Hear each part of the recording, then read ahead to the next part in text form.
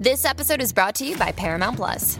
Get in, loser! Mean Girls is now streaming on Paramount Plus. Join Katie Heron as she meets the plastics in Tina Fey's new twist on the modern classic. Get ready for more of the rumors, backstabbing, and jokes you loved from the original movie with some fetch surprises. Rated PG-13. Wear pink and head to ParamountPlus.com to try it free.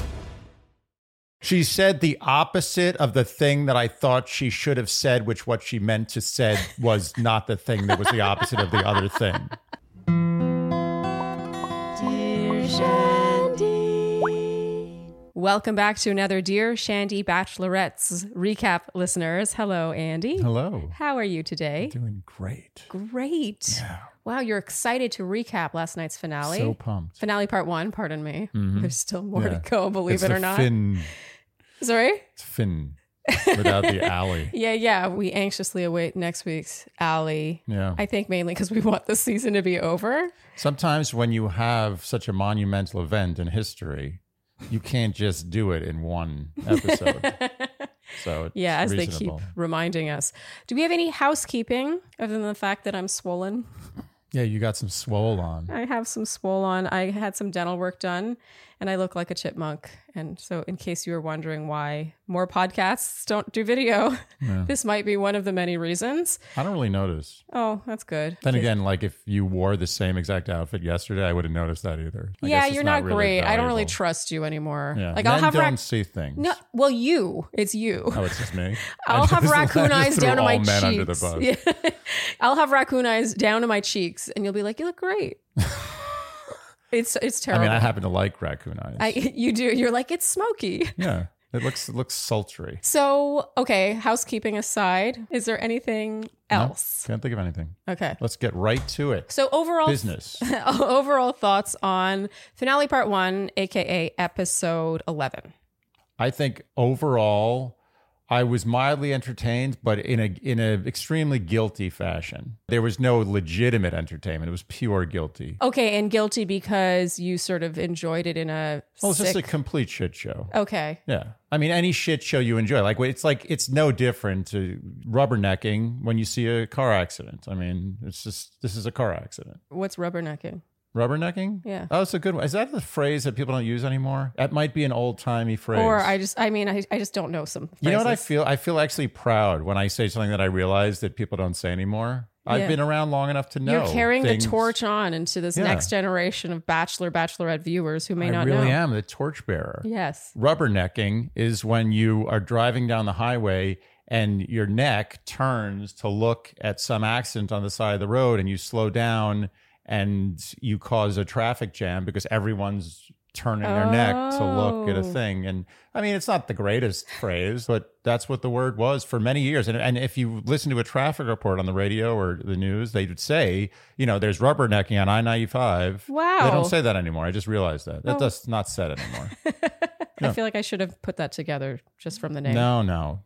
So for my overall thoughts on this episode, I found it a little tedious. It felt like they were trying to, it's like they had 3 hours worth of finale footage and they're like, let's fill out, like we'll puff out that other hour so we can get 2 weeks out of it and get 2 lives and all this stuff. There just came a few points where I was like, ugh, like I didn't really fully understand other than bringing Avon and Zach out to talk to Rachel or whatever in that sort of after the final rose way. I didn't understand the point of having this be live because we didn't learn anything new. Like there was no insights given to us in the now. All Rachel or Gabby did was sort of repeat what we just watched. And we also, like anyone with a brain, could have predicted that this was going to happen. This was teased to the point where we're like, yeah, so clearly nothing is going to go right. and then nothing went right in a way that wasn't that interesting. Yes. And we're supposed to be like, oh, wow, it was necessary to make that a live show. Like it had to be live to show us this incredible turn of events. Yeah. I don't understand. I sometimes feel this show teases itself out of a good result, if that makes sense. Yeah. Like they over agree. tease. They over tease. And it's always disappointing. Yeah. Okay, well, let's get going off to a positive start here. So episode 11 kicks off with many, many signs in the studio audience. I could see. I think they listened to Shandy. The signs were a little more bespoke. They were a little more varied. Yeah. They're like, we got to step up our sign game. They can't And look like they were all Shandy's done by not one happy. person. Yeah.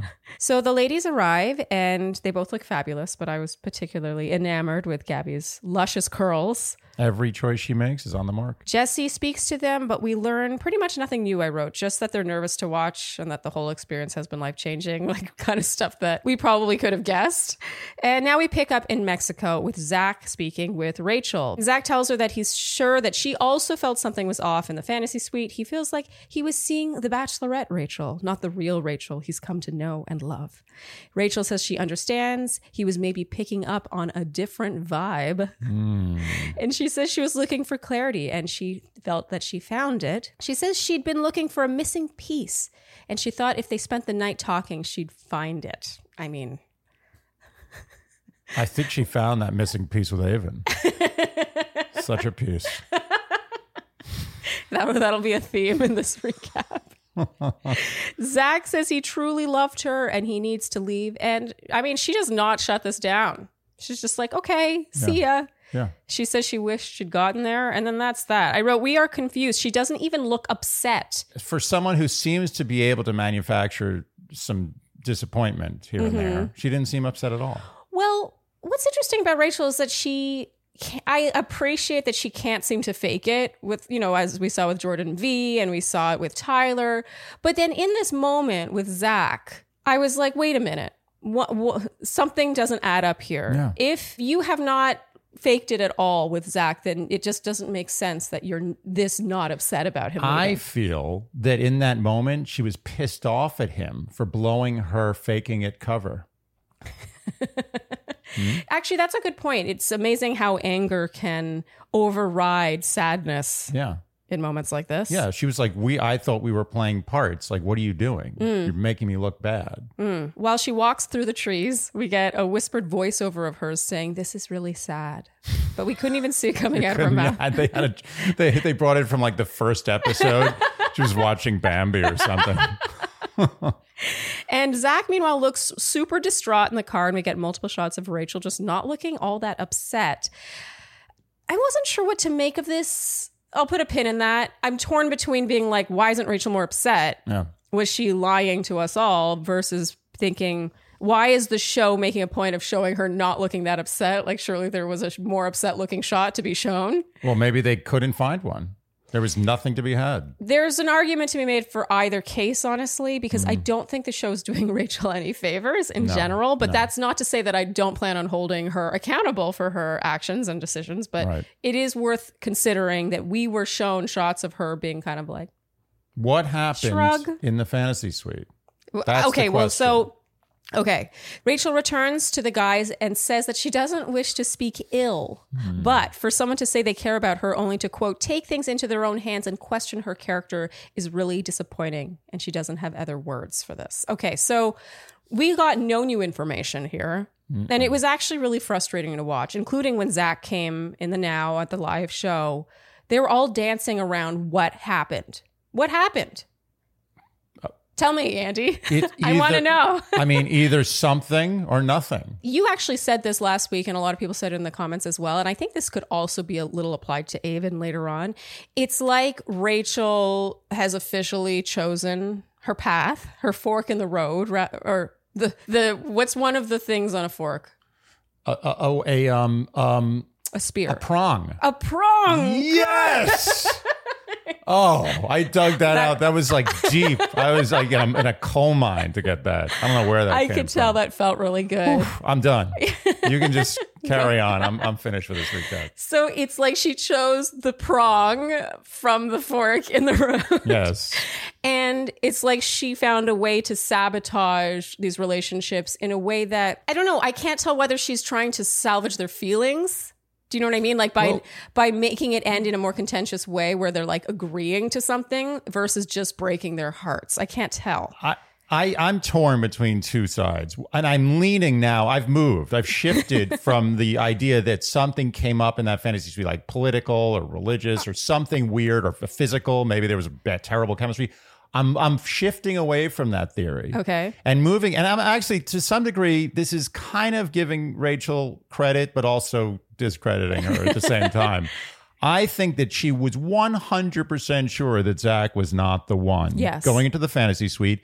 And she, like many people do, in a relationship that's gone bad, they start to withdraw all emotions and all love. They basically are like, I'm not going to break up with you right now. But I want you to break up with me. Exactly. Yeah. Like, I know you've done that in past relationships. I have. And it's a chicken move. But a lot of people do it because it's the path of least resistance. And it's just like you withdraw all the love and you're like, well, what are you going to do now? I mean, I'm not giving you anything. Come on. Do the thing I don't want to do. Totally. And I think that's what happened. I'm 60-40 that theory to the something happened. I think there was no it. That's why the it seems so mysterious, is because I don't think there was an it. I think to Zach, there should have been an it, but he was duped. Yeah. But to Rachel, there was no it. It was just like, this was the plan all along. But why didn't she stop him from going to this fantasy suite? Why didn't she say earlier, like, you know what, I'm not ready for the fantasy suite. Let's just call this a day. Because it would have looked bad because she was too giving to Zach up until then. Well, that's the thing. I think they got along perfectly fine on camera.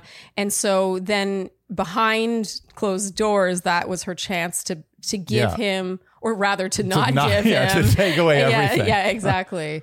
Okay, I mean, I agree with that. Mainly because I feel like their differences, like just even something sort of vague, like, you know, religious differences, political differences, whatever it might be.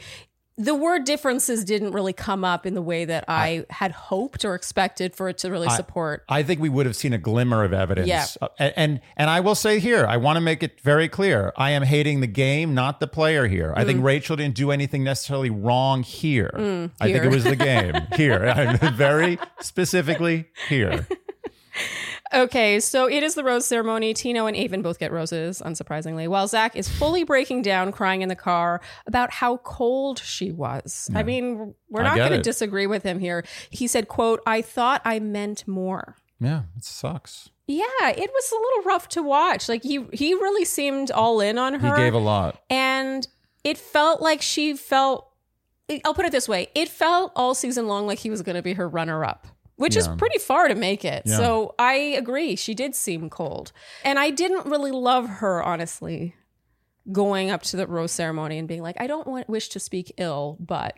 Yeah, it's like, you ever say but. Yeah. It's sort of like... That being said... Yeah, it's sort of like when people are like, oh, no offense, but... Yeah. It's like, don't even say no offense. Don't say it. Yeah. Just say the offense. Yeah, in this case... Say the offense or don't say the offense. Yeah, and for her to be like, for him to say he cared about me so much only to, you know, then question my character, he could say the same thing to her, which is for her to say she cared about me so much only to be so cold when I had an issue with her acting differently. It's, you know what it is? It's a slight lack of taking responsibility for how it really took two to tango here and how she was sort of doing the same thing she was accusing him of doing. Yeah. But we have a long way to go, so we'll just keep moving.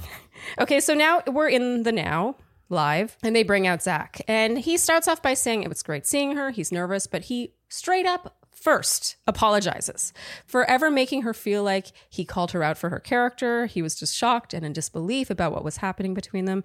And Rachel apologizes as well. And the feelings she had for him were real, and she wasn't putting on any sort of act, blah, blah, blah. Jesse asks what happened, and Zach says it was a difficult situation. But what's the point of this? If they're going to bring these people out to talk about what happened, and they just say it was a difficult situation, what's the point of this? There was no point. There was no reason to have a live show. There was no cliffhanger. There was nothing. Yeah, they made it sound like we'll bring them out to shed some light, so we can get clarity on what happened in the fantasy suite. And then it was like they continued to speak in tongues. Credit to Jesse for at least point blank asking, what was it?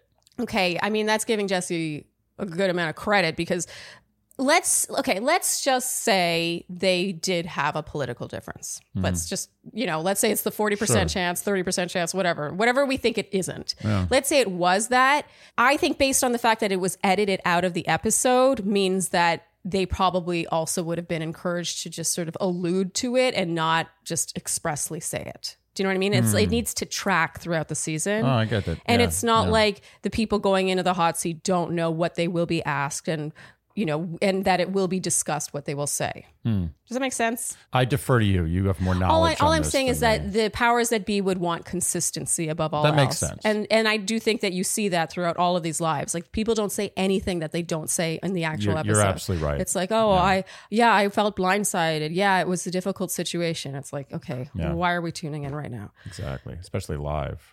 Jessie asks Rachel if there's anything more she wants to say to Zach. Rachel says that Zach meant a lot to her. She truly just wanted clarity. He says it was a tough pill to swallow because he saw a future with her. Literally nothing new. They just rehash everything we just watched. And Jessie finally asks what happened that night once again. There's someone in his ear being like, we got to make this last longer. Yeah, milk it. Zach says when they started talking, it immediately felt off. He realized he wasn't going to be her future person. Let me just say this. That might be the it. What he just said. It's not exciting. It's not interesting. Yeah. It's kind of vague. Yeah. But that might be it. Is that he got in that room and he was like, this is weird. She doesn't seem into me. And that was the it. But it still doesn't, like I agree with you, but it still doesn't line up with you handled it well. Oh yeah, it's a lot to process. Like, what is it?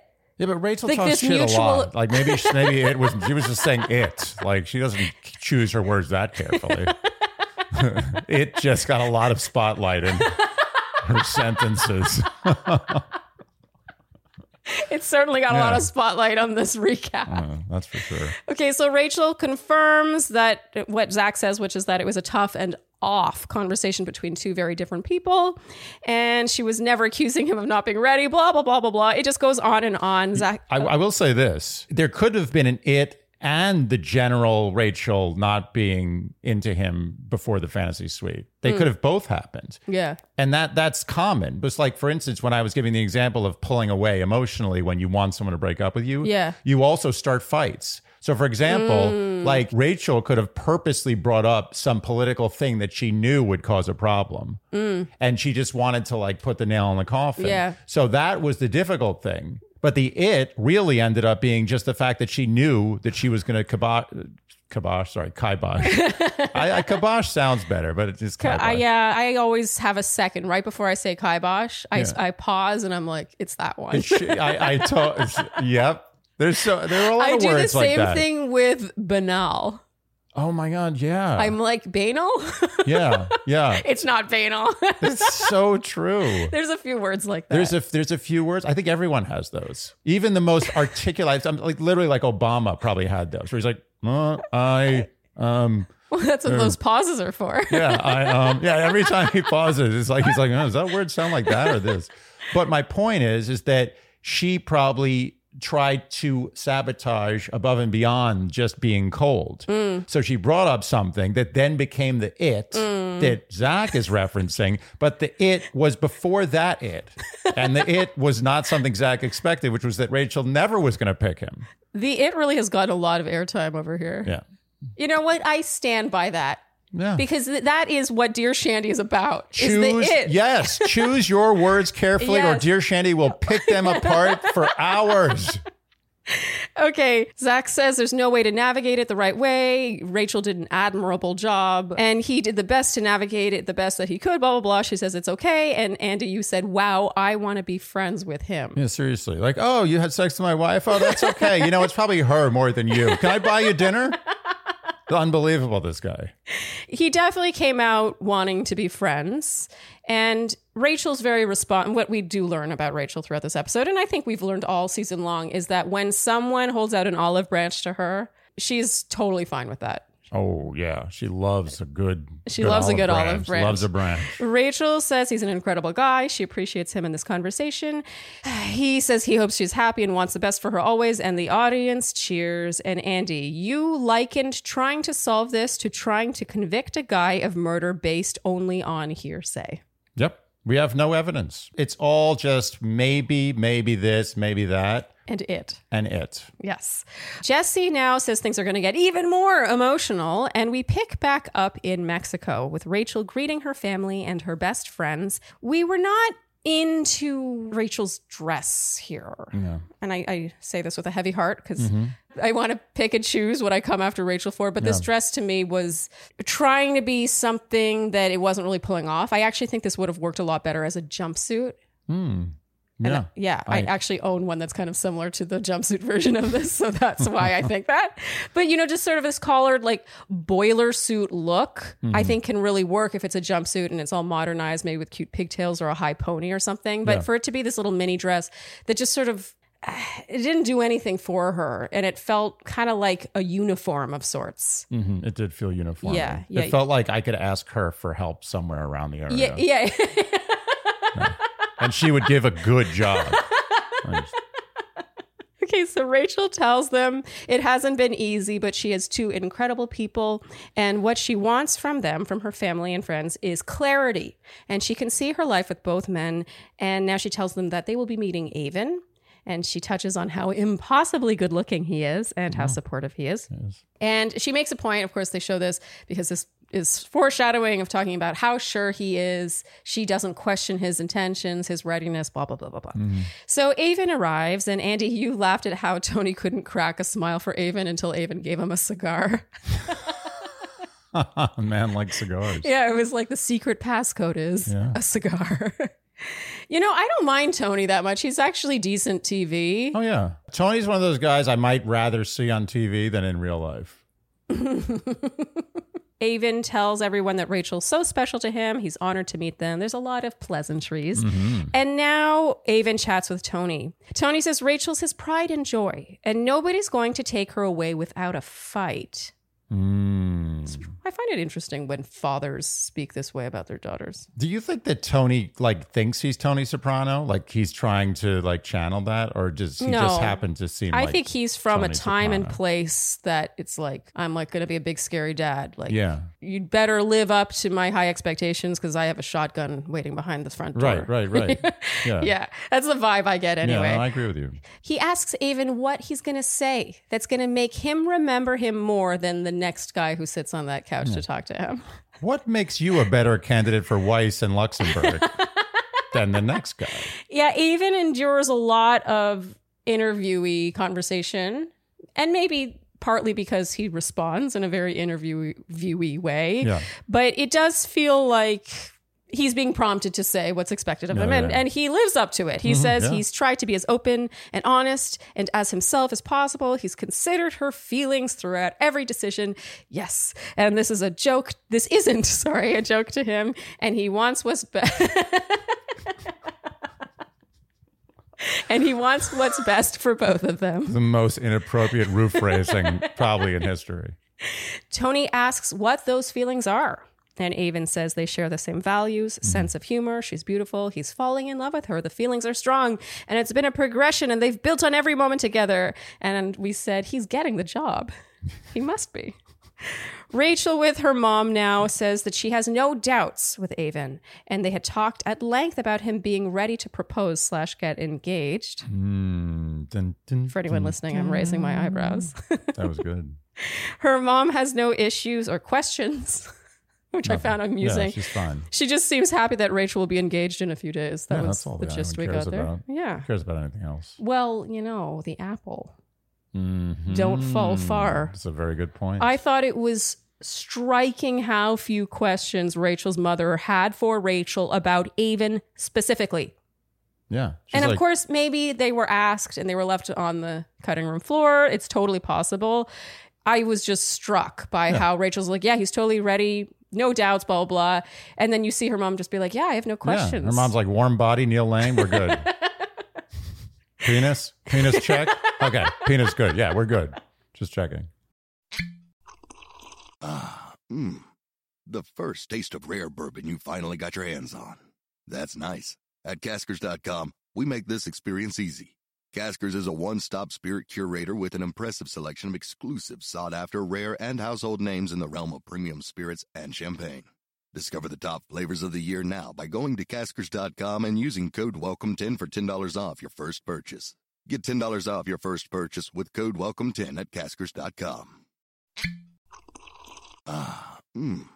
The first taste of rare bourbon you finally got your hands on. That's nice. At Caskers.com, we make this experience easy. Caskers is a one-stop spirit curator with an impressive selection of exclusive, sought-after, rare, and household names in the realm of premium spirits and champagne. Discover the top flavors of the year now by going to Caskers.com and using code WELCOME10 for $10 off your first purchase. Get $10 off your first purchase with code WELCOME10 at Caskers.com. So now Avon chats with her friends, Sam and Nate. Assholes. They're such, I'm telling you, look, I'm sure they're perfectly fine people. I didn't mind them. I think these friends, classic cock blockers. Oh, they were doing that thing that friends do. Cock block? No, I think that it's a role that very close friends take on very seriously when they're meeting a potential. I get it, but they were overprotective in the wrong way. I will also say, I think a lot of people were drunk. Yes. I felt Rachel got really drunk during this, and that played out, as we saw with the tears and everything. I think Nate had a little bit to drink. Yeah. Sam, I don't think so. But in general, it felt like the bubbly was flowing. Oh, yeah. People were emboldened. Definitely. And I do believe that Sam and Nate, that was their names? Yeah, I think so. I think they really wanted to get a good TV time. It felt like that to me. But that's okay. So Sam says, you said you were in love or falling in love with Rachel. And Andy, you said, are you a green belt or a blue belt? When I was in elementary school, I had friends. They were like blue belt and green belt and brown belt. Yeah. And all it was is they're just paying a guy. It was basically paying to get those belts. What? Yeah. They weren't good. Like they got their ass kicked all the time. Taekwondo takes itself very seriously. I don't picture them selling belts. I don't think in New York City, like for spoiled brat kids, that it takes itself seriously. They smell the money. They're like, yeah, good kicking. Yeah, here's a brown belt. It's going to cost a lot of money to get to a black belt. So I have a yellow belt. Do you really? I do. In Taekwondo? Yeah. I mean, you don't know anything about Taekwondo. What do you? Well, first show me I'll a tell Taekwondo you, it was move. actually hard to get the yellow belt. So first I had my white belt on my little white. A white belt, anyone, literally anyone can walk off on the street and get a white belt. No, I'm saying white belt's where you start. I'm not pretending a white belt's an accomplishment. Okay, good. Let me get to my story. Checking. So on the belt, you have to first earn these like tape things. Oh, right, these the stripes. little hash marks, right? Yeah, and then after 3, then you have to sort of do this big test. And in my case, it was breaking a plank of wood with my kick.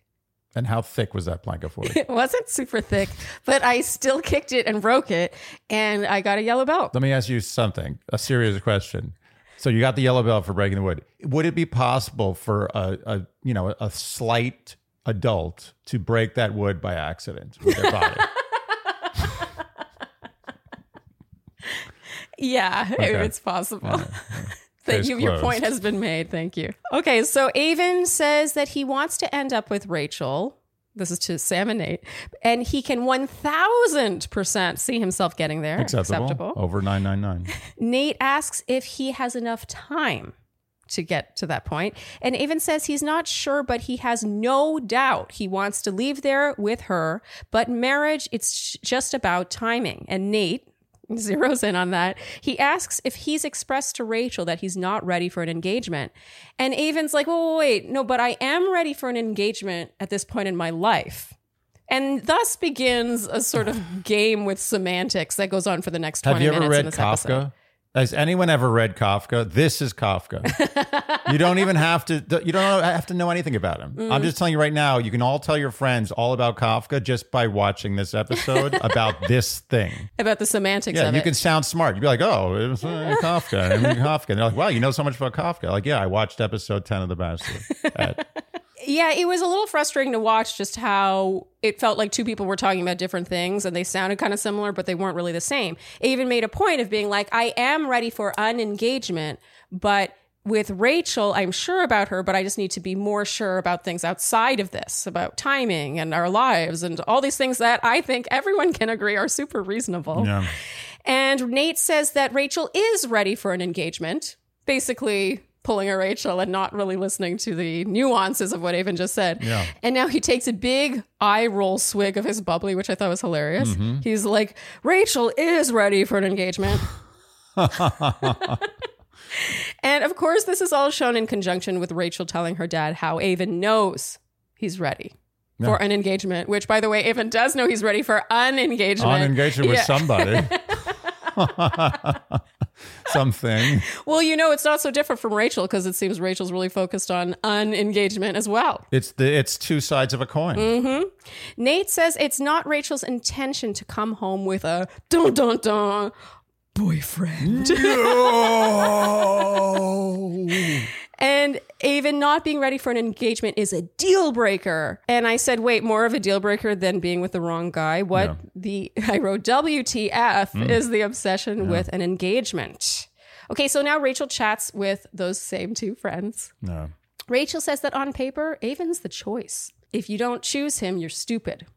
And Nate reveals now that Avon couldn't give an answer about an engagement. He knows he wants to be with her. He's logical. It's more, quote, do we get engaged right away? I mean, what a devil. He's a monster. A monster. Man is a monster. Rachel says that's not what he told her. And Sam tells Rachel that Avon told Rachel what he was telling them. I didn't follow that, but I think they did. Rachel says it's shocking as she grabs her champagne glass. And here was when we commented on how she seemed like she'd had a few too many. I felt like this was a perfect moment for her to like grab it too fast and for champagne to just go all over the couch. Absolutely. Like that would have been perfect. Yeah, it would have illustrated what we felt was sort of happening. She was a little tipsy. Yeah. And reactive, in my opinion. Yes. Nate says, it's almost like Nate saw what was happening. Yeah. And he says, well, Avon does seem excited and sure about her. Yeah. And Rachel says, yeah, but I'm not coming out of this like not engaged. Like not engaged? I wrote, it feels like she's drunk with power. And Andy, you at the time said, my subjects better kneel before me. Kiss the ring. Kiss the ring or off with their heads. I mean, I don't even know if this needs commentary. Yeah, but I'm not coming out of this like not engaged. This is not like, Who Wants to Be a Millionaire? You're not going, there's not a prize of $1 million. There's the prize is love. Yeah, the it's prize isn't a ring. Well, she's the tone. I want to pick my words gently and carefully here because I'm cautious about coming after Rachel for every little thing. And I don't think that she's a terrible person or anything. And I think that the world Bachelor Nation rather, is probably coming at her pretty aggressively right now. So I think it's important to pick and choose what we come after her for. But so many choices. Why can't I have them all?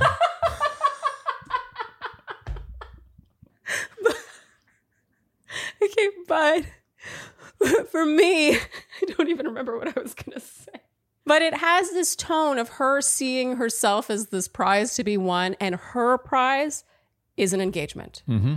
That's right. And it's not enough. Like, he has to earn her by proposing. No. Otherwise, he doesn't get her. Whatever connection they have, be damned. That's it. It doesn't matter. No. Love is not important. It's all about the ring. Kiss the ring. Kiss that damn ring. Or ring. off with your head. The music's all intense as Rachel in her ITM says, why would he lie to her if he's not ready? And I mean, lie. Do you want to talk about that for a second? Do we think Avon lied to Rachel? No. Well, if Avon lied to Rachel, then Jason is like a Nazi. Jason, by the way, had a very lovely apology on Instagram. He did. No, Jason's lovely. I'm not ripping Isn't on it Jason. amazing what an apology can do? Yeah, it's great. Yeah. Good apology is really valuable. Yeah. But Avon did not lie. You can mince his words and, Well, we don't know, though, because apparently it was in the fantasy suite. So I just don't know if I picture Avon straight up being like, I am ready to propose to you. He doesn't seem like a liar to me. No, I think it's far more likely Semantics. Yes. Yeah. Based on how this transpires and how he's saying one thing, it feels like Rachel's hearing another. Yes. I think it's far more likely, based on all this evidence, that he was like, I'm ready for an engagement at this point in my life. And she's like, ready for an engagement? Good to go. I agree. I think she heard what she wanted to hear. And Avon, I think, has maintained, I think he's been very careful about maintaining that stance. Like, I am ready for an engagement. Yeah. And if someone really wants to get engaged to the person saying that, they're going to hear, I'm ready for an engagement with you. Yes. But that doesn't necessarily mean that. Yes. And he's being honest. And you can, think about how insane that is. Imagine dating someone for 3 weeks and being like, I'm ready to get engaged. That person you're dating would be like, whoa, chill. Chill. Yeah. Okay, we're just, let's date before we get married. Yeah. Literally. But in this show, he's an asshole. It makes no sense. Yeah. She's hearing what she wants to hear. Yeah. It's almost like she hears what she wants to hear until she hears what she doesn't want to hear, in which case she will only hear what she doesn't want to hear from there on out. Yeah. And that, well, here it comes. Okay, so Rachel and Avon chat outside now. And Avon's so sweet. He's like, I loved meeting them. They were so great. Yeah. And he's like, do you have anything you want to say? And she's like, well, exactly. well, let me roll up these sleeves I have here. She says, well, she's concerned because she heard he might not be ready for an engagement. And Andy, you said the way she tilts her head is like the way a praying mantis looks at a fly.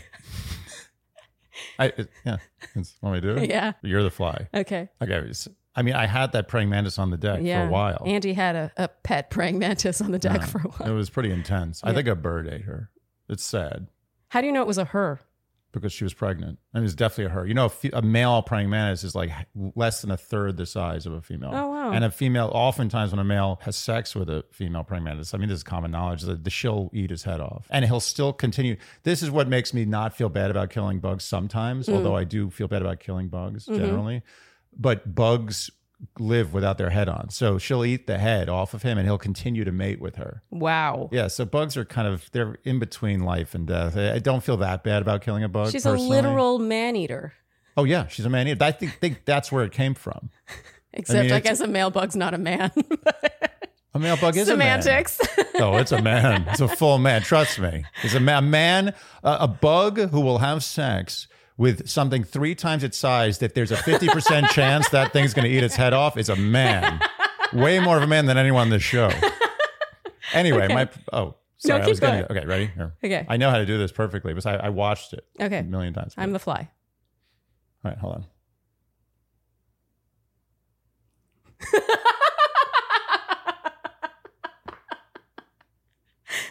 So I'm not done yet. Ooh, I feel intimidated. Okay, so add to that the soundtrack of I heard you might not be ready for an engagement. So Avon says he wants to get to that point with her and he wants a life with her and he wants to make sure it's 100% right for both of them right now in this moment in time. But Rachel is unsatisfied. She says they talked about it at length, about his readiness. She's not listening. She's not listening. There's no listening. It's only she's waiting for the one response she wants, and everything else is noise. It's like Charlie Brown. You ever watch Charlie Brown? Oh, yeah, Like, yeah. Engagement. What? Avon says he is ready to get engaged, but he wants to make sure it's right. He says he knows there's still somebody else in this, which to me is an elephant in the room. Like, yes, that's the other thing. And we're not even talking about the fact that the other guy in this is clearly and has clearly always the winner. That's amazing. Yeah. She says, but this is about us. And he says it's both of their lives. Both of them, not just hers. It's his as well. And she seems focused on how she told her family she's so excited about him and how ready he is, yet he's not ready to get engaged. For me, I feel like Rachel, the thing that she seems to get worked up over and over again on this show is this sense of shame. And we talk about shame a lot on this podcast. What she keeps coming back to here is her having told her family how ready he was, how sure she was about him, and then knowing that he said this, it's like she is really focused on that cycle. Do you know what I'm saying? Yeah. Kind of reminds me of that line in the sand rose ceremony where multiple guys didn't accept her roses. She felt embarrassed. She felt shame, which is a valid thing, but I do still feel that you're right. There's a Charlie Brown aspect here. He's like the sound of a trombone as he's saying, but I really do want to be with you. I want to leave here with you. I'm 100% sure about you. I want a life with you. Doesn't mean anything. That's how Show it me feels. the ring. Okay, so I wrote that I feel like she's not taking into account enough the fact that his parents are divorced and he's expressed multiple times in multiple ways over the season wanting to do things differently and have it be a one-time thing. I think is important This here. to me is a flashpoint. Oh, honestly. Like, this is a man whose life has been turned upside down, his childhood at least, by the fact that his parents don't even talk to each other. Yeah, we saw foreshadowing in that when he said that he had never introduced a girl he dated to both of his parents at the same time, meaning they weren't in the same room. Rachel was the first girl to ever meet his parents at a dinner table together in the same place. That to me doesn't scream they get along super well. That has been kind of a point, like I think a theme with Avon, that he really wants to make sure he does it right and doesn't mess it up and doesn't jump the gun and really just knows what he's getting himself into. And I think a lot of children of divorced parents feel that way. And I think that's super valid. This is one of the most important things in his life. Yeah. Is having a marriage that doesn't replicate the failure of his parents. Yes. On top of the fact that he's told her he's ready for engagement, on top of the fact that she's literally 95% going to pick another guy within a week. Rachel continues on here. She says, it sounds like he's saying he's not sure about them, but he says, no, he is sure about her. He cares about her. He cares about them. He has no doubts in his mind about them getting there, and he just wants to be with her. And she interrupts, but what I want is to get engaged. And Andy, you said, but I want ice cream. It did feel a little petulant. Yeah. He says he's just trying to be honest with her, and she just shakes her head at him.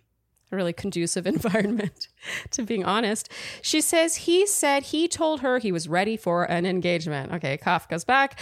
Avon says he is, but he wants to make sure the timing is right. They're going around in circles. And then here she says, why are you yelling at me? This is the end of the book. Read The Trial by Kafka. I'm telling you, this is you can't get a more Kafka-esque situation than this. He wasn't raising his voice at her. I'm sorry. No. Unless they edited this in a really convoluted way, which I do not think they did. It was really frustrating to watch because it felt like she was playing the victim at every single turn. And honestly, him having his head in his hands was exactly the right emoji for this conversation. What else are you going to do? Okay, so Andy, here's when you said, and this is a theme, man, he must have laid such a heavy pipe. I was pretty sure what you meant, but I said, can you explain? Mm-hmm. And you said she suddenly loves Avon. And so we think that he gave too good a session. Too good a session in the fantasy suite. I think so. He went too far. He gave her too much. Yeah. He made her think that there was something more there than there is, because let's be honest, none of us have ever seen Avon winning this thing. No. And it's nothing against him. It's just that she has eyes for Tino. He laid down a heavy pipe. I like that. So heavy. I want to adopt that, although I don't know if I can pull that off. I don't know if you can, yeah. Rachel says she wants a man who can sit in front of her parents and say they're sure about her. And he says he never wants to make her upset. And now they show audience members rolling their eyes at this. Ooh. As though Avon's the bad guy here. Ooh. We were like, what? Is the show trying to convince us that Avon's wrong? I don't know what they did there. It was so bizarre. Yeah. Why would they do this? I'm torn. I feel like the show is purposely not making Rachel look that great. And she's giving them plenty to work with. But then to her face, they're like, it must have been so hard to go through that. You know, like in the obvious ways, they're supporting her. Well, they're preserving the golden goose. Yes. She keeps laying the eggs, but they can't kill the goose. I mean, she's producing many a golden egg for this she's season. like one of those cartoon chickens that like lays eggs. It's like, it's like a pyramid of eggs underneath her. Yeah, I mean, she really is. She's single-handedly providing drama for this season. Mm-hmm. They continue to talk in circles until they kiss on the bridge, and he says he had a great time with her family. He says, are you okay? And she says she's okay, she's fine, and he leaves. So she's sort of just, I don't know, maybe the bubbly wears off or something, and I think she's exhausted. Yeah, it seemed like she was exhausted. She's exhausted from being exhausting. Rachel in her ITM now says that she feels confused and blindsided, and how can she have confidence in what anyone's saying? Look to her credit, I'm gonna try my best here. Yeah. She's completely wrapped up in the Matrix world of production. Yes, and let's remember that the powers that be, those producers, the ones who I think she continues to trust way too much, they're having her confuse an engagement with genuine feelings for her. If he's not ready to get engaged to you, it means he's not sure about you. Yeah. Which, let's be honest, is not the same thing, especially when you're filming a show and you've only known each other for a few weeks. He can only be 100% sure about her in that environment. He cannot be 100% sure about her outside of it. I agree. I'm going to give her the benefit of the doubt and say that she's literally brainwashed. And that maybe the biggest fault of hers is that she has the capacity to be brainwashed. And production knew that. Thank you. Thank you very much. Thank you very much. That's been a theme with me with Rachel this whole season. It's like, I wish she saw this Yeah. I wish she stopped putting so much trust in the wrong people here. Yeah. Okay, so now we're back in the live segment. Jesse says it was so shocking to see Avon questioning getting engaged. No, it wasn't. And he asks Rachel what she was feeling when he expressed his trepidation regarding a proposal. And she says she felt blindsided. She hoped it was something they could get past. We learn absolutely nothing new here. And Gabby now comes to Rachel's defense, being the lovely friend that she is. She says it's important in these conversations to be honest about what you want, and Rachel did that. That was a good non-answer by Gabby. Yeah. Very nicely done. But also, done. It is important in these conversations to be honest. Was Avon not honest as well?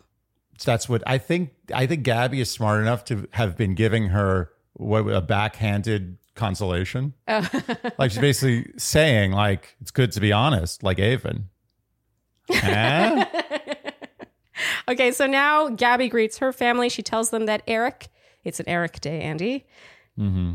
I think it's always going to be Eric Day now. We've got apparently there's a thing where people have a reaction to Eric. They have a physical reaction to that thing that we say, and I feel bad. So maybe I feel bad too. It. I don't want to make people like cringe, but at the same time, we had a healthy number of people say that they like it when we say Eric. Yeah, I don't know. It's a tough one. You're basically it's the extreme pain of few to the moderate pleasure of many.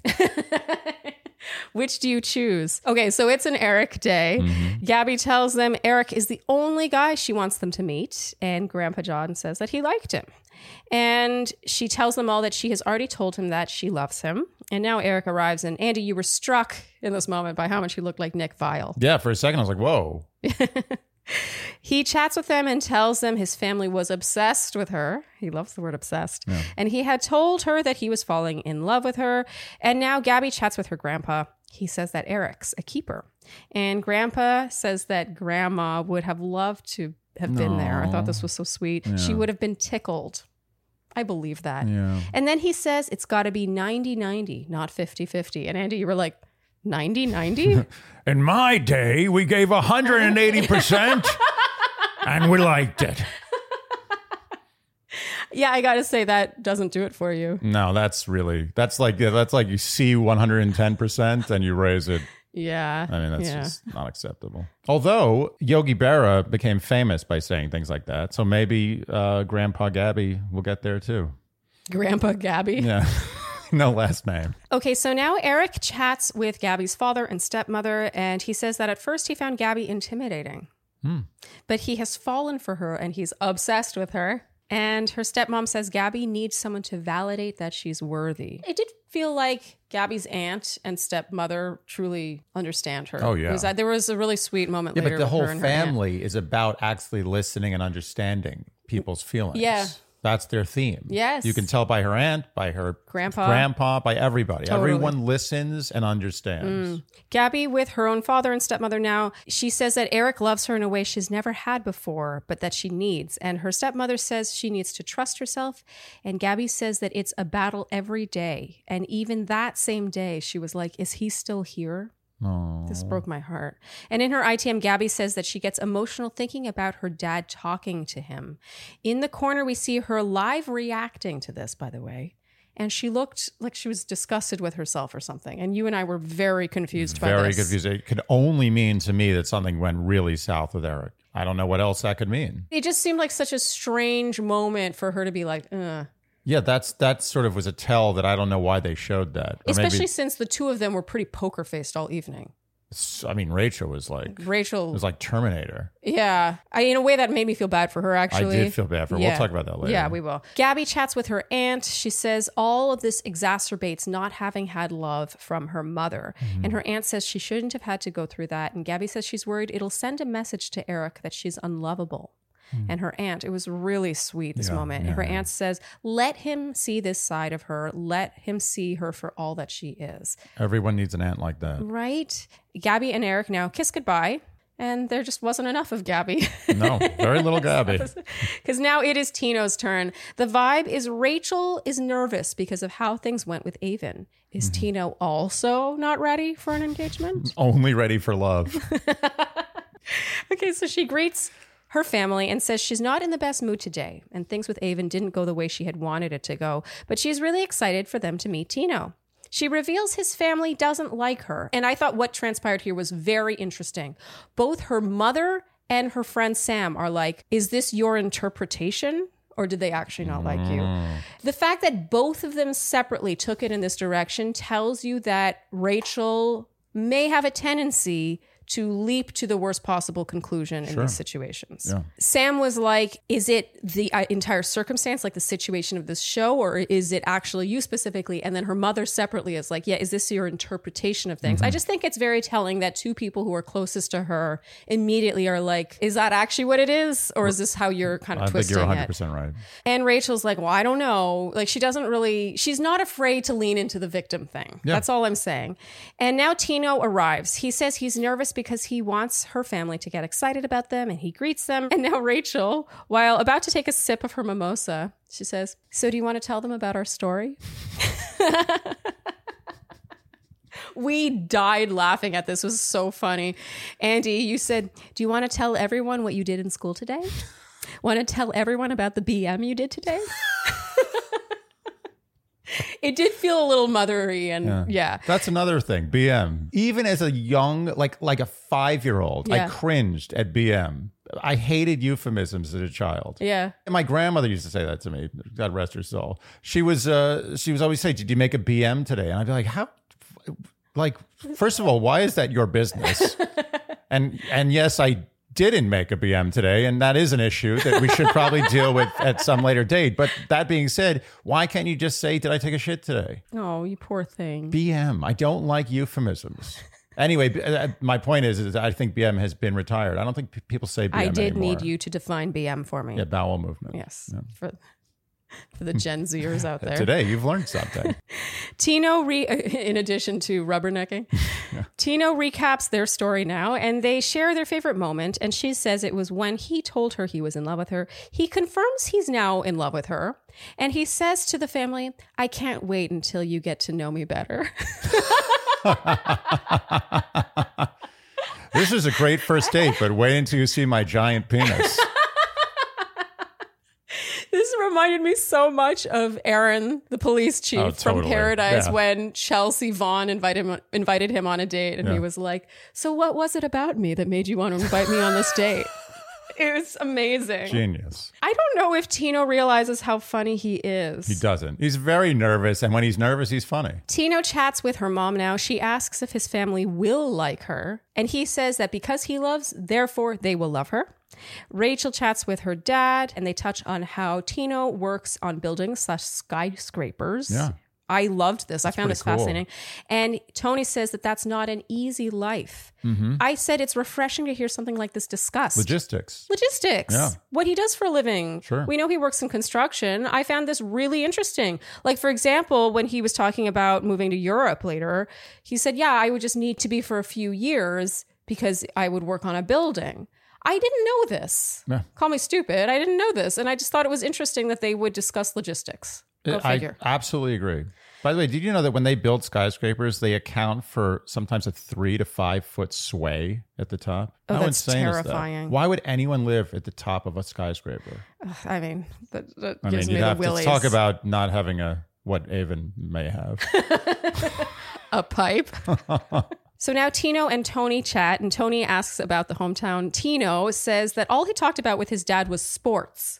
So he was shocked. I thought this was hilarious. Yeah. What a fun little tidbit to know a few episodes later. Yeah. He talked to his father about sports during his hometown date. That's it. It really, I mean, that makes a lot of sense. I don't think Tino talks about anything other than sports when he's not with Rachel. And even when he's with Rachel. And even when he's talking about his time with Rachel, he's talking about sports.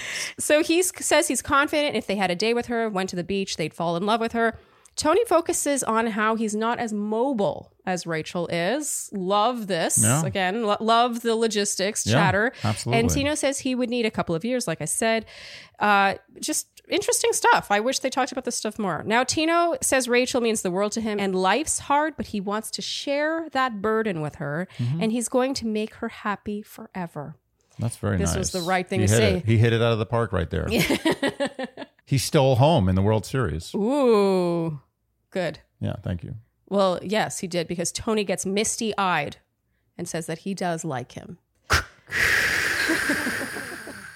Tino in his ITM says that he's in awe of how well it all went. And Rachel in her ITM says there was a big stamp of approval from everyone. And now in the live segment, Jesse says some people are Team Avon, some people are Team Rachel, some people are Team Gabby, but everyone is Team Grandpa John. And he wonders if Grandpa John checks his DMs. And Gabby says, no, he's a flip phone guy. And Jesse, in a moment that I just was delighted by, says, oh yeah, he's a razor guy.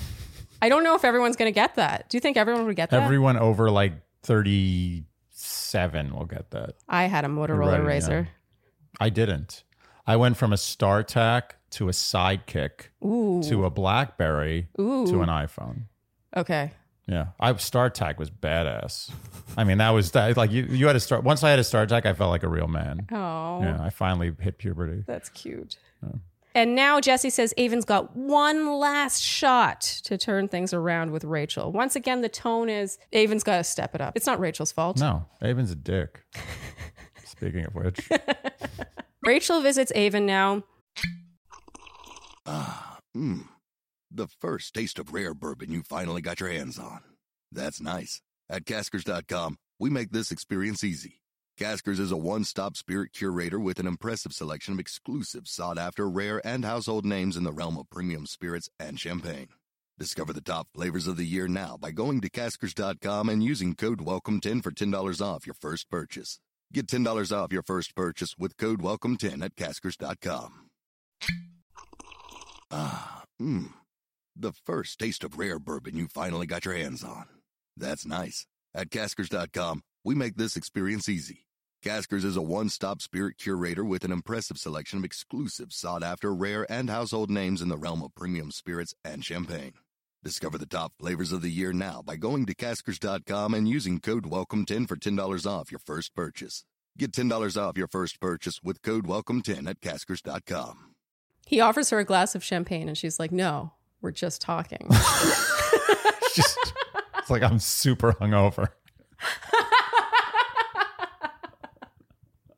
I'm so hungover from all the chats with my parents. I've been wasted for 3 days.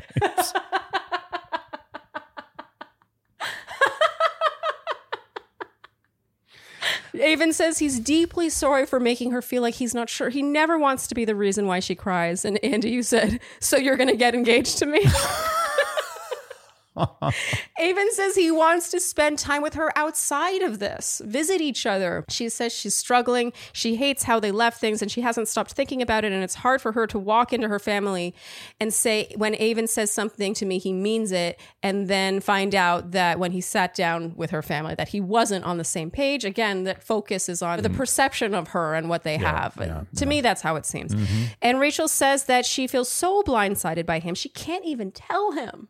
She says, sitting down with Sam and Nate and being told he wasn't ready. Do you know how that felt to me? She thought when they talked that night, they were on the same page. And she cries. And Avon says, I think a part of you thinks I don't want this anymore. That's 1000% not the case. I'm sitting here trying to fight for you. Avon says he thinks he's been caught up in all this, saying that when he said that he'd be ready for this in 2 weeks, but his feelings are the same and they're real and he still wants a life with her. And she's like, caught up in this? She says it hurts to hear him say one thing and then say he got caught up in this. She says she wants to get engaged and she wants someone who's sure about her. And I wrote, these are not the same thing. They're not. In fact, you could argue that the person who doesn't leap into an engagement and who wants to date her outside of that world is actually serious about her because they want to make sure Thank you. Yeah. She's not willing to sacrifice that. She says from the beginning she could see a life with him outside of this and says if this were any other situation, it would be him and her outside of this, but she's just not willing to sacrifice that.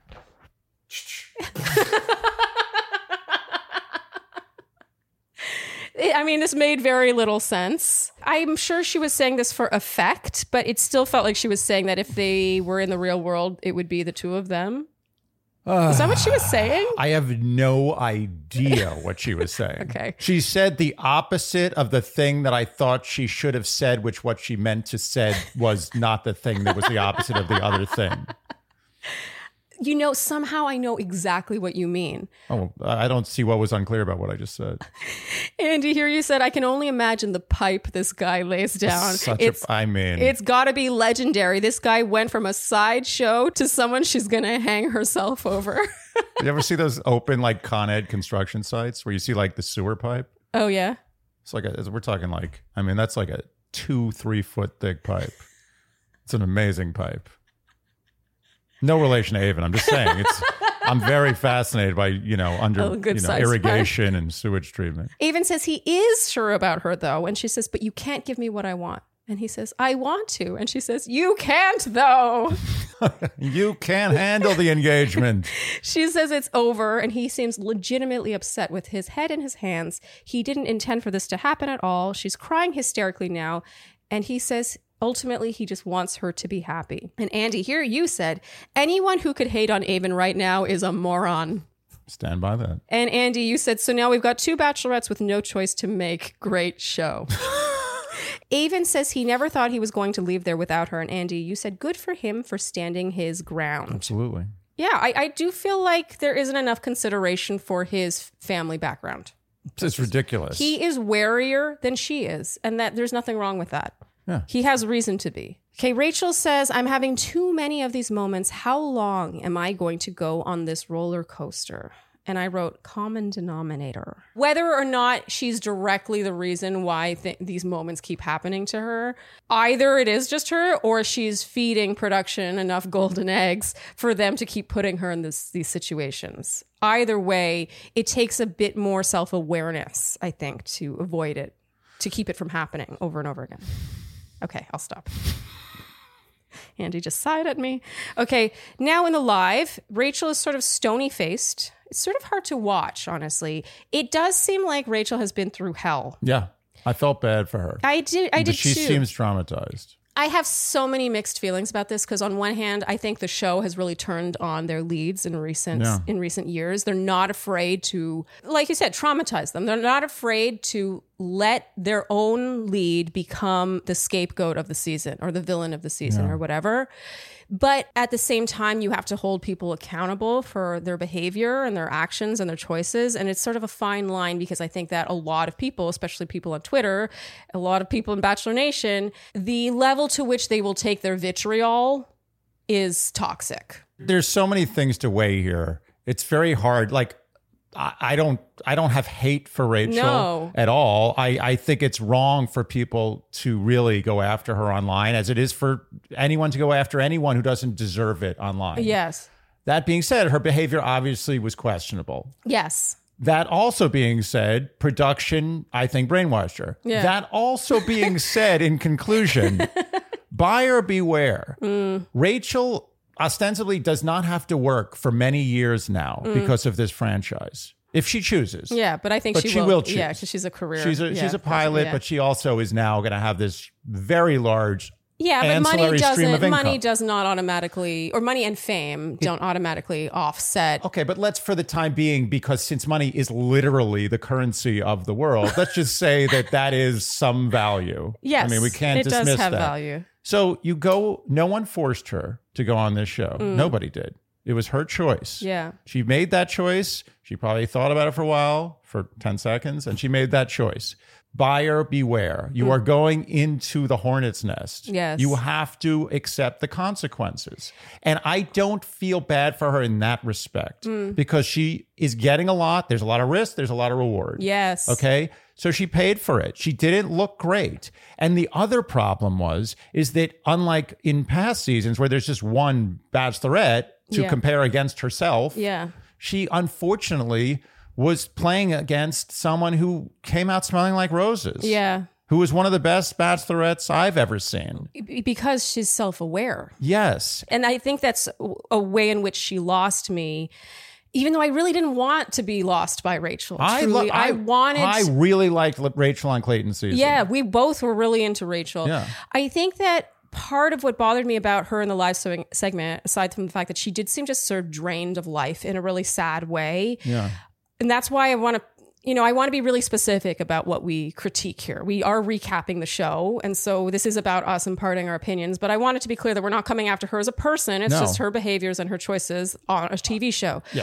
But what I wish I got less from Rachel was this idea that she is a victim. Yeah.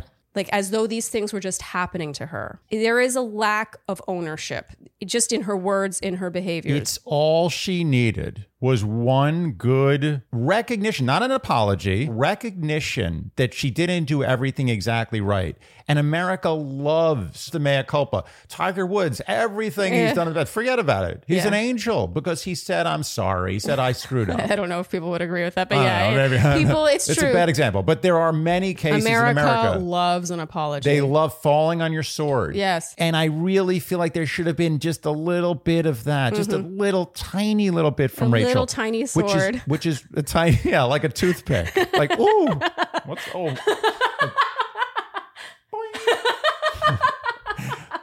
But that's why I feel like the emotion I got from Rachel in this live episode was anger. I got sadness. I got anger.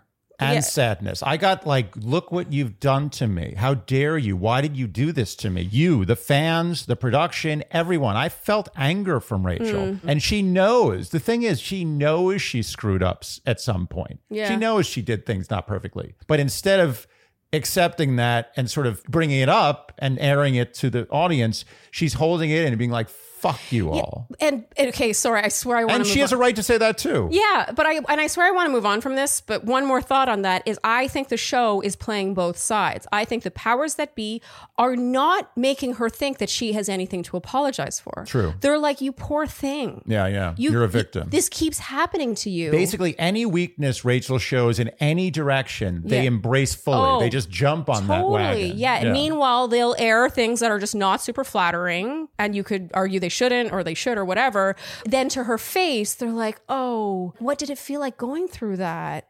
This is not a mystery. There have been 97 seasons of Bachelor franchise. But you should know by now. Yeah, buyer beware. And I'm not blaming Rachel, but I'm just saying you are jumping into the lion's den. I agree, but to me, this is a recent thing. This is like the past 5 years they've started. They're stepping it up. It's always been a little, but they're stepping it up. It used to be that they focused only on contestants for this, and their lead was their golden child, their golden goose, you know? True. And that's not to say, though, that the lead hasn't always had their own specific producer whose job it is to, get as much reaction out of them as possible. But I feel like Rachel went into this like it was Bachelorette circa 2012. Yeah.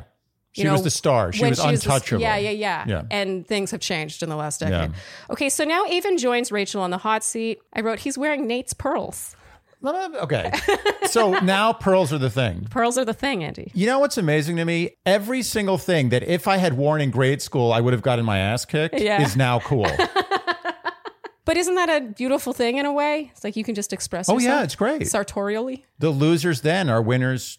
The losers now are later to win. I think it's a Bob Dylan line. But anyway. That's good. Thank you. Yeah. Thank you. Thank you. Thank you for, yes, I can quote Bob Dylan excellently. I basically wrote it. Andy, you said, should I start wearing pearls? No, seriously. I don't think I'm a pearl guy. I don't think you are either. Sorry. Oh, well. Maybe one day when you grow up. Avon says he's super nervous and he's extremely sorry about the way things ended. And Andy, you said, why is everyone apologizing to her? He says he blindsided her. So he fully has taken on what she accused him of having done. She says at the end of the day, he knew what was right for him and she respects that. And he was able to be honest with her. So she, it's very amicable all around. He says he didn't fully understand what she needed and wanted, and that's on him. So he pretty much falls on his sword. And that sword is far larger than a toothpick. Oh, yeah. Even says he just hoped that they could have continued things. And she says she thought they were on the same page, but he doesn't have to apologize. And Andy, you said, I love how Rachel waits until they're done with their long apology to say they don't have to apologize. Yeah, it's like, really, thanks for that kidney. But, it turns out I didn't need it after all. Avon says he wanted to be as honest as he could with the people who meant the most to her, and the fact that Tina was still there weighed on him. I think we cannot underestimate that. Jesse asks, does Avon have regrets? He says he could have communicated where he was at a lot better. Blah, blah, blah, blah, blah. It's all of the same. He says he's sorry. And Andy, you said an unbelievable snooze fest. And Jesse says this is so important, what they're about to show, that they are going to go over their allotted time with ABC. No. And now we get Gabby's final date with Eric. She says some of her hardest goodbyes have led her to him. He says it's all insane to look back on, blah, blah, blah. She says she doesn't want to put pressure on either of them. And he says he truly loves her. He wants to spend the rest of his life with her, and he doesn't want to rush anything. He doesn't want there to be expectations. It wouldn't be natural for them. And so the music suddenly goes, It's all romantic and then suddenly becomes very ominous. And now we get an ITM of Gabby's saying that she does want a proposal, but she also just wants to know the truth. So they go onto his balcony, I assume to talk in private. It was clear they wanted to get away from cameras for this. She says she feels good about them, but she doesn't want to put pressure on him. She says, I'm not the one proposing, and that she has to see. And he says, what does it mean, see? And she doesn't really answer. It was like sort of a confusing conversation. I couldn't tell if they also were a little bit drunk or they were trying to communicate in a way that wasn't using words because they knew they were mic'd. He says he really wants this to work and the odds are against them, and he wants to date her. Dun, dun, dun. What? He wants to be her boyfriend. No. Andy, you say, wow, no one's obeying the rules of The Bachelor. Yeah, what happened to that? Gabby in her ITM says, I want to date you doesn't scream, I want to propose. So I'm just going to do that thing I always do, which is shine a light on the very, very high possibility that the powers that be, while telling Gabby and Rachel how a proposal indicates a guy's sureness about them and how important it is, are also talking to the guys about how there's nothing wrong with dating in real life. Oh, totally. Totally. Playing both sides. Yeah, it's yin and yang. Yeah. They go together like peanut butter and jelly. No. Yin and yang don't go together like peanut butter and jelly. No, they balance each other out. You don't think peanut butter and jelly balance each other out? I'm going to have to go to the office and You just think don't about like this. peanut butter and jelly that much. I don't like peanut butter and jelly. Okay. I prefer yin and yang. You are not qualified to weigh in on this, on peanut butter and jelly, Andy. Anyway, my point being that they're telling the ladies one thing and the guys another in a way that fits like puzzle pieces together. Yes, thank you. For maximum Nice. reaction. Perfect. And now there's a big scene as Gabby talks to her producer. She leaves the balcony where Eric is, and we hear her say as she walks through the hotel suite, no, I don't want anyone to be forced. I think this is very interesting. Yeah. The no. Who is she saying no to? Was she encouraged to go back out there? Was this all shown in the correct order and timeline? Can I be honest here? We don't even have to hypothesize. The fact that this was all patchworked with weird camera angles and questionable people being talked to means that this wasn't her intent. Yeah, this scene felt very oddly edited. I don't know whether by the A or B team, who knows? But for me, no, I don't want anyone to feel forced.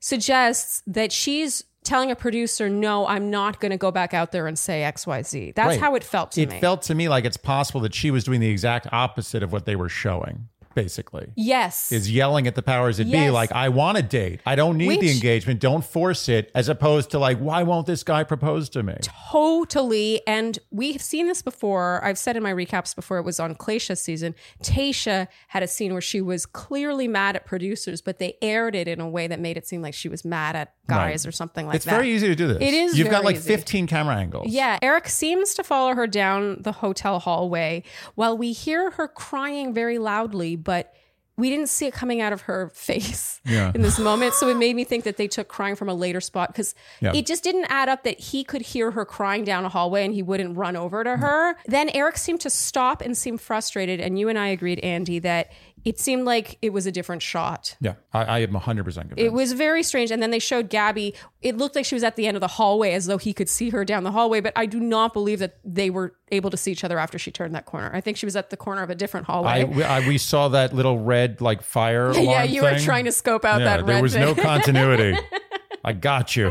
And then Gabby seems to recap what just happened with her producer. She says, he said, I want to date you. That's what he said. When him and I were out on the balcony, he said, I want to leave here and I want to date you.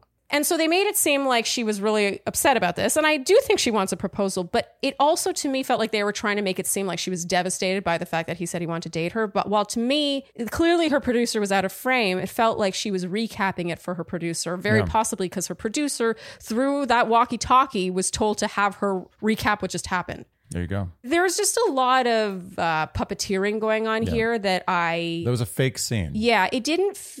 I don't know how fake. I just don't believe it was exactly as we were shown. No, I'm not saying it was totally. There was some a kernel of truth to it. I think but it was Gabby was mostly maybe just upset. Like, I think Gabby does want a proposal. Sure. I think at the heart of it, that is maybe why she's upset. Sure. But I don't think that how it played out reaction-wise and all the quotes she was using were all because of how upset she was. Yeah, they amped a 3 up to an 8. You know what? That's exactly it. Good. Well done. Thank you. I think what I hate most is how this is a Bachelorette season. They're supposedly the ones at the helm, in charge.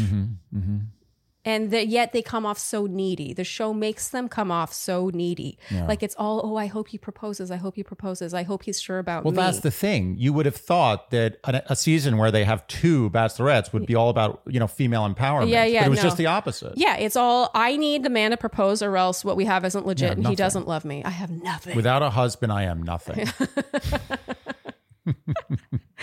Okay, so we get a preview now for the rest of the season, and then the crowd cheers as Jesse teases the finale, and we marvel now at how expressionless Rachel has been all night. Yeah. So you think... She's angry. 70% anger?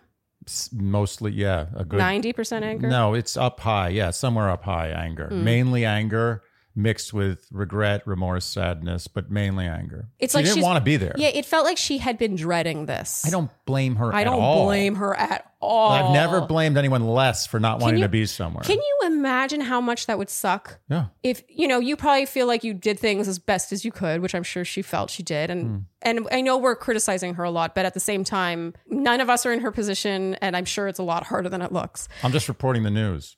Yeah, we're trying to just report the news, yes. But then you see how everyone responds to you, and they are not taking to you. And then you have to go and do 2 live finale segments and just show a brave face. You know would be what it was? awful. I would say it was almost like defiance was what I saw from her. It was in that neighborhood. Yeah, I agree with that. But the bottom line is, it's like, I think the theme for Rachel for this is like you can't have the hotel pillow mint without paying for the actual hotel room. You see what I'm saying? I love hotel pillow mints. Everyone does, but you got to pay for the room. Only when they're chocolate, though. Oh, I don't like the mint. I like just pure chocolate. I don't like mint mixed with chocolate. That's because you're crazy. I don't know why you don't mint overpowers everything. No, chocolate mint is just the most divine combination. No, it isn't. The only thing mint should go in... You can't be trusted because you don't like peanut butter and jelly. Maybe you're right.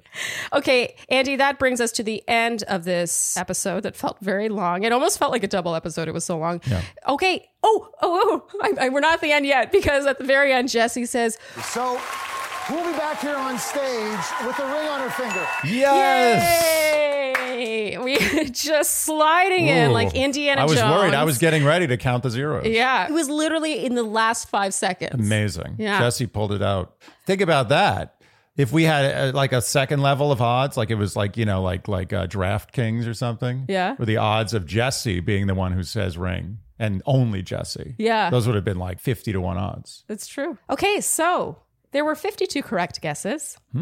And our winner is Rachel Aubront. Congratulations. You win $100 to one of my all-time favorite Etsy shops, Furano Studio. $100 in jewelry. Pretty solid. Better than a sharp stick in the eye. For our next word watch, Andy, what's your word? Finger. Aw, keeping with tradition. That's right. Okay, so finger. So if you would like to join in the word watch fun, we have a new prize today. Very exciting. It is exciting. What I'm wearing today is a preview. But first, I'll explain how the word watch works again. You could take that what you just said in a totally different direction. At least I could. If you would like to join in the Shandy Word Watch fun and have a chance to win $100 to Frankly Apparel, they make the bodysuit I'm wearing right now. I love their stuff. They basically make clothes where you don't have to wear bras. Oh, it's incredible. Yeah, I'm not wearing a bra right now. It's amazing. I don't know how that's done. I mean, my girls are very happy right now. And they have dresses and tops and bodysuits and all that stuff. You can win $100 in clothes from Frankly Apparel by guessing correctly the number of times you predict the word finger will be uttered in episode 12, aka the finale. And if you guess correctly, you will be entered in a draw, and then one name will be drawn, and that person will win the grand prize. And you can guess by either commenting below this YouTube video or over on the Instagram post for this recap, and you will use the numeral of the number of times you think it'll be guessed. And you must also include either word watch or finger in your comment, correct? That's right. And because this recap is coming out later than usual, we'll give you till Sunday at midnight. And same with you, Laura, please email us by this Sunday at midnight to claim your prize. And that will bring us now, Andy, to our predictions. I mean, I'm just going to take the contrarian viewpoint and say that neither Tino nor Avon proposed. Avon? Sorry. Take two. Whatever. Neither Tino or Mario proposed. Is that better? So I don't feel like you're taking the contrarian view. I'm taking the contrarian view to the contrarian view. Yeah, you are, by taking that view, doing what you're told. Yeah, I'm basically falling for it. Okay. I'm going to say that neither Eric nor Tino end up proposing. However, they do end up dating both Rachel and Gabby. Okay. Okay, so I'm going to take the true contrarian take, just because I feel like previews always lead you to think the exact opposite of what actually happens. And I predict that both men will propose. Totally reasonable. Okay. I mean, I believe that too. Okay. I believe both things. All right, that's a wrap for this recap. Whew. God, I don't know if I've ever wished for an end of a season as much as I do. I want to think of the glass as half full. I wish for a beginning of a new season. That's lovely. I have to admit, whenever there's a Paradise preview, I'm like, what? I'm excited for Paradise. I don't know if they do it on purpose. I don't know. They just make it seem like that's just the shiny new thing and you just want to be done with this. If you hated this, you'll hate this a little bit less. If you enjoyed what you heard today, you know what we will ask of you, and that is to like, subscribe, hit the notification bell, follow us on Instagram and TikTok, tell your friends, leave us Apple and Spotify. And please, we need the reviews. Oh, the reviews are a big deal. The reviews. But we always wait till the last 2 minutes to talk about this. We love the review. I know we always do. Everyone tells us to talk about this up front, but we don't like doing that because it's shameful. But we have a lot of shame. But we love the Apple podcast reviews. They make us so happy, and they also help us. They help us grow. If you want to help, Yeah. Do all the things you would do to support a podcast you enjoy. And on that note, that's a wrap. Thank you so much for tuning in, and we will see you next time on the finale on Dear Shandy. Bye-bye. Dear Shandy. The first taste of rare bourbon you finally got your hands on. That's nice. At Caskers.com, we make this experience easy. Caskers is a one-stop spirit curator with an impressive selection of exclusive, sought-after, rare, and household names in the realm of premium spirits and champagne. Discover the top flavors of the year now by going to Caskers.com and using code WELCOME10 for $10 off your first purchase. Get $10 off your first purchase with code WELCOME10 at Caskers.com.